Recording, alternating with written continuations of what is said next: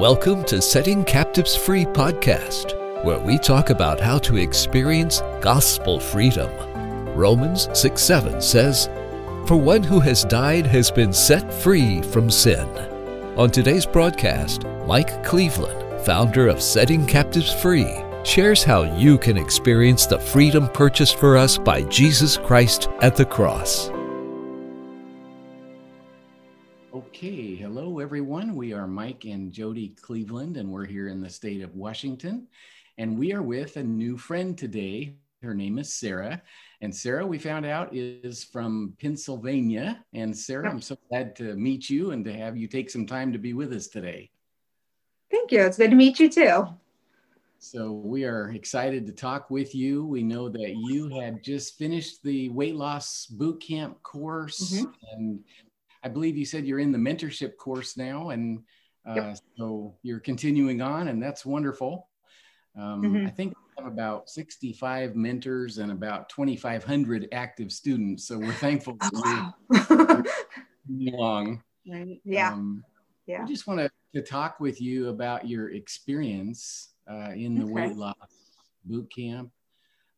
We had agreed beforehand to kind of look together at Colossians 2 to sort of theme our discussion. Do you have that handy as well? Yes, I do. I have my Bible right here in front of me. Great. Okay, good.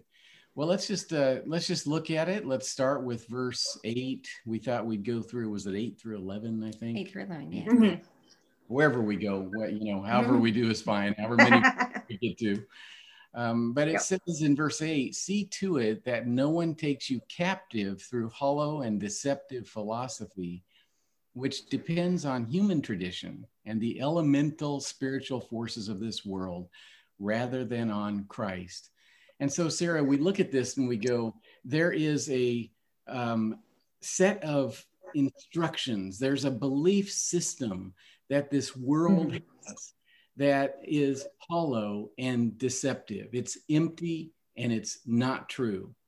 And the only way that we know that we're not involved in that, it says in verse 8, is that we base our beliefs on Christ. Can you see the difference as far as, like, had you been involved in previous maybe human programs or diets or systems that promote this type of lots.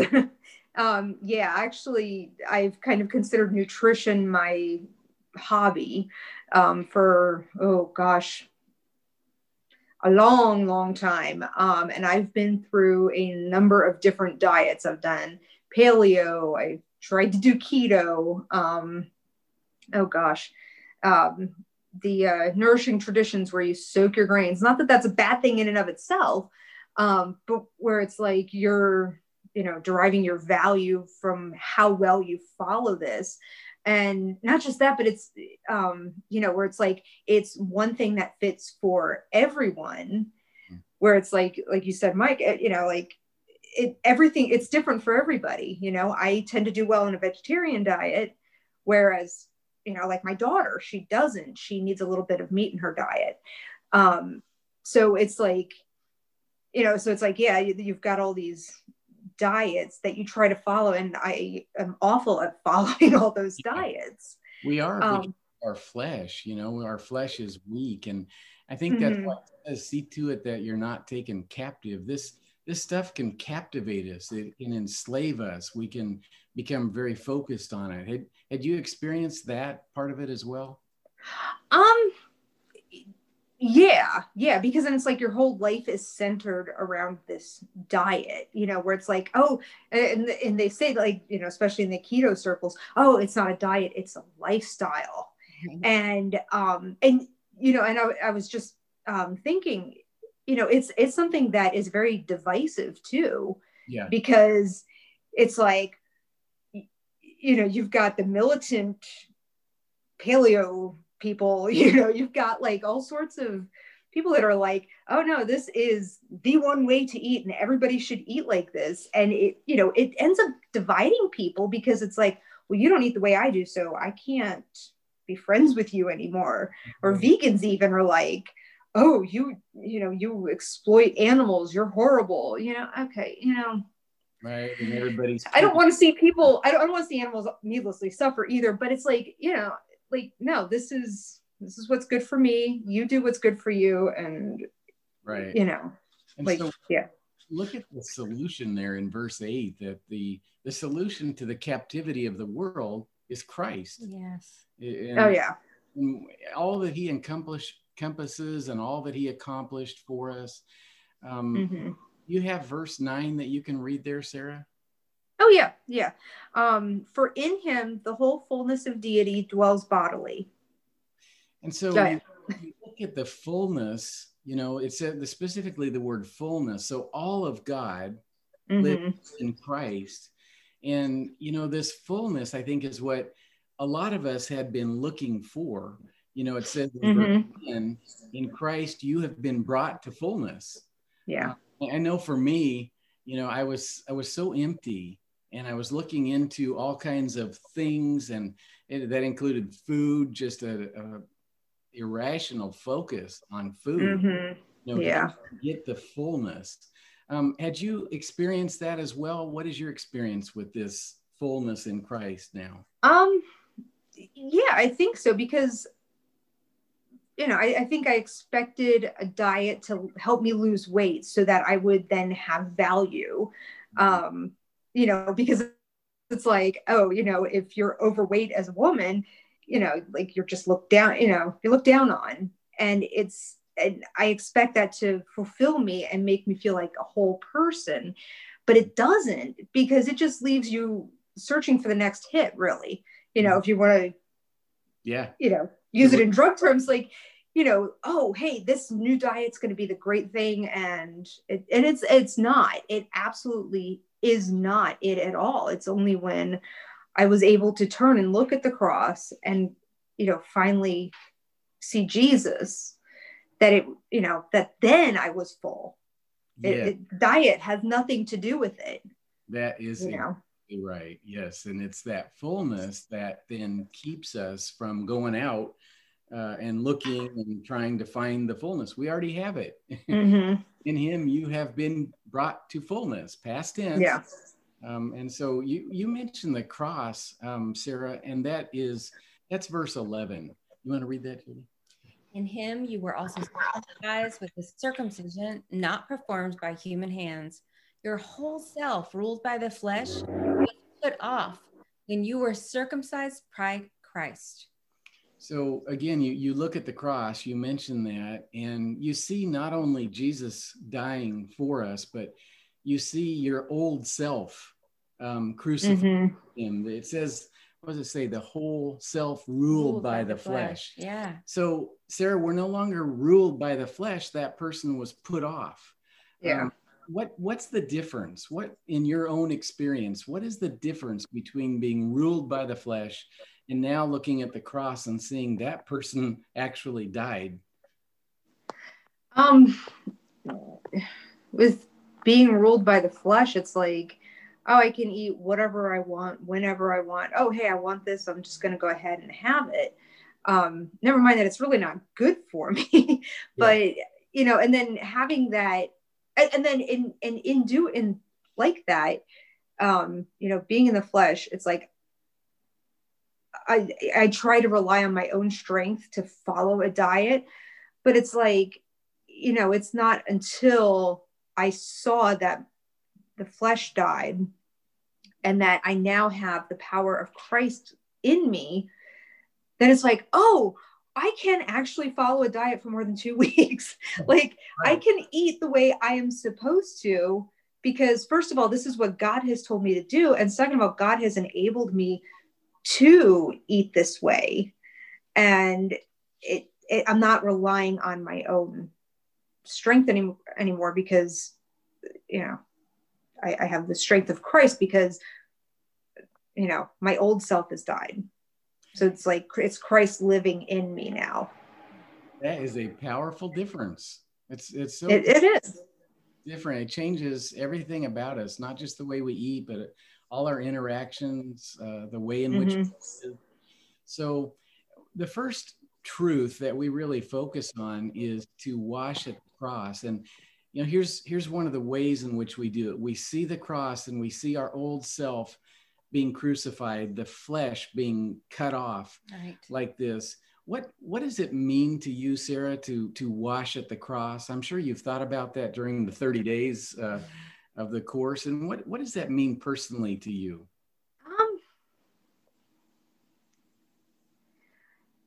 I think it means, like, I see Christ hanging on the cross, and everything that he went through on the cross, just so that one day I could believe in him and,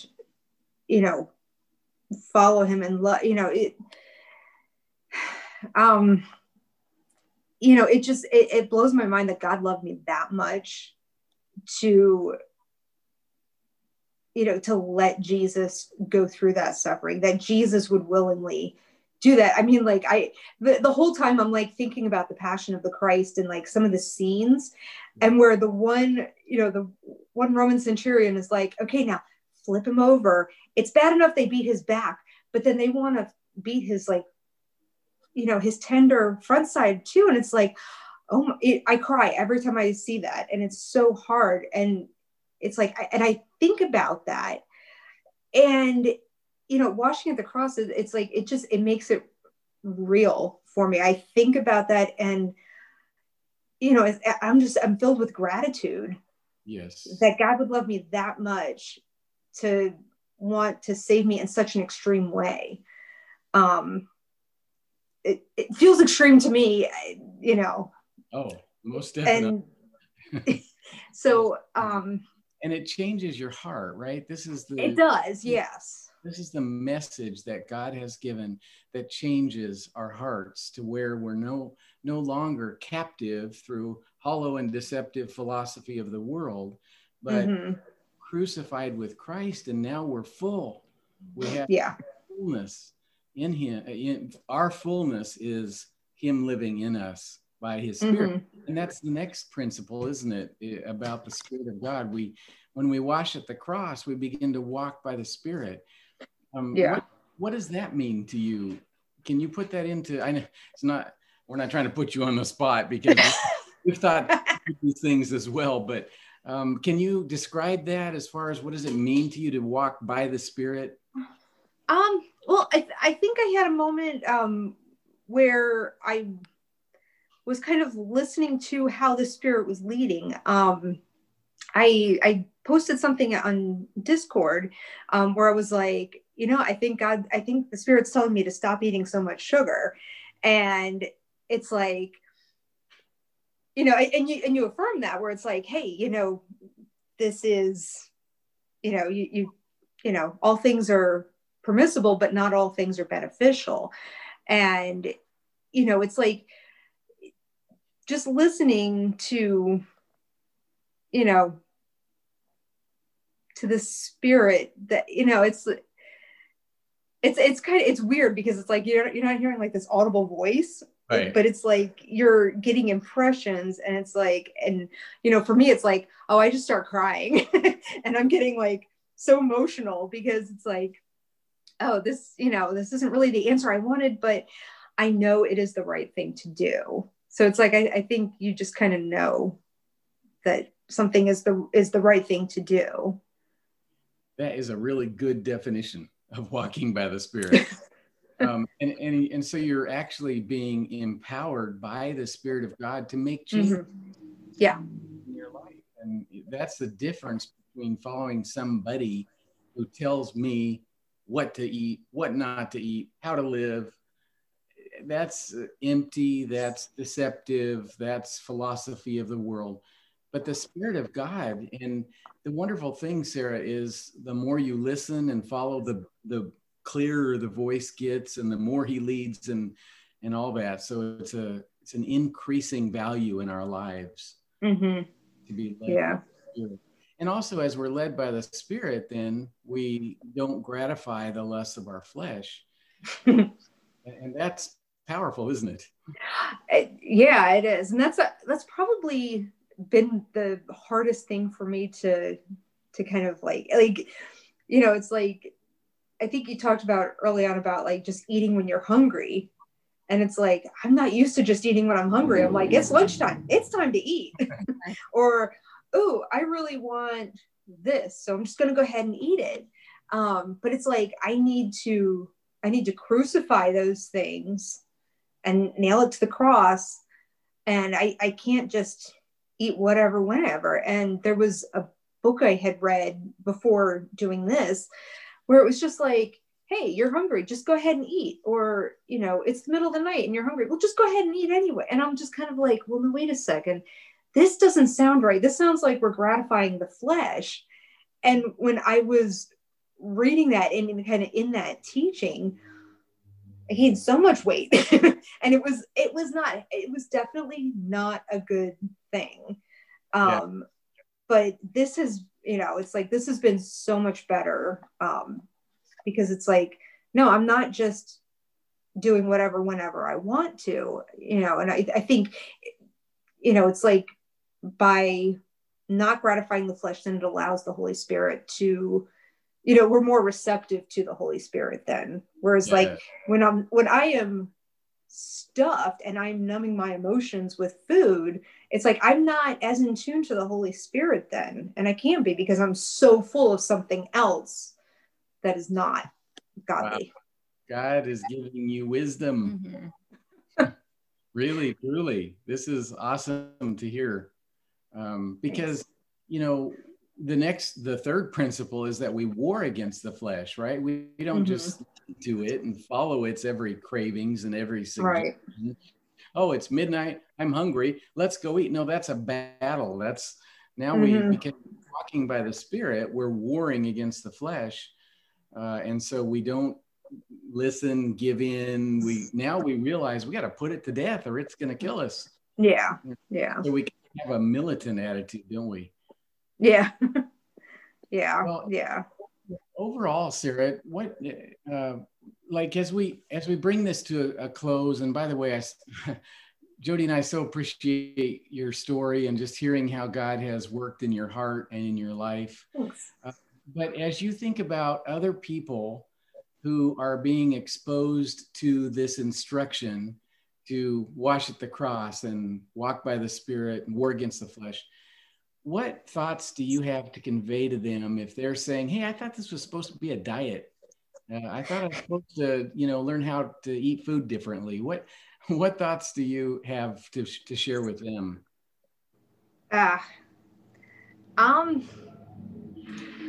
It's like the diet part is part of it. Yeah. But once you get your heart right with Jesus and God, and it, like, everything you do is different then. Like, you know, you're not living like you used to do, you know, like, you know, living but at the foot of the cross is really the only fulfilling way to live. And it's the only way that you're going to have any kind of strength to do anything. So, I mean, it's not all, you know, it's not a cakewalk for sure. It's not easy. It is hard, you know, and especially since you're in the world and you're getting all these different messages thrown at you. And you've got, you know, socially, you know, like, oh, you don't eat sugar. Well, you know, what's wrong with you? You know, like, you don't want cake? What the heck? But it's definitely not an easy thing, but it is definitely a lot more fulfilling and rewarding ultimately. And, you know, just, you know, it took me a little bit for it to finally sink in, because I'm used to the rules. I'm used to, you know, doing everything in a legalistic fashion. So to learn to, you know, to wash at the cross, to, you know, to walk by the Spirit and war against the flesh, it's like, oh, this is a completely different way of doing things, but it is a better way of doing things, because, you know, yeah, you've got your battle plan and you're going to follow, you know, I mean, there are certain rules in the battle plan that you're going to follow, but when you fail, there's grace. It's not just when you fail, oh my goodness, I'm condemned now, which is what you had before. You know, oh, I fell off the wagon and now I'm just going to eat myself into oblivion, which is what would happen before. It's like, oh, well, I ate pizza last night and yeah, okay, all this dairy isn't sitting well in my stomach. Okay, so I get up and I do better tomorrow, you know, and I pray and ask God for strength. And it's just a better way. I really appreciate that. I think you're right. Even looking at this passage in Colossians 2, we started out as captives. See to it, that you're captive. We end with our old self being put off. Then what makes a difference is the cross. And if, you know, the cross becomes so precious and so powerful in our lives, and it begins to crucify the world to us and us to the world. Paul says, I'm not going to boast in anything except the cross. I'm not going to boast in how well I'm doing, for sure. I'm going to boast in what Jesus accomplished when he died in our place. Right. And so that's really important and really powerful what you said, and I know others are going to be encouraged by it. Sarah, thank you very much for taking your time to come and talk with us. We really appreciate it. It was a pleasure. Thank you. This has been a podcast of Setting Captives Free. For more information or to enroll in free interactive courses on finding freedom, please go to settingcaptivesfree.com. Tune in next time for more truth that sets captives free.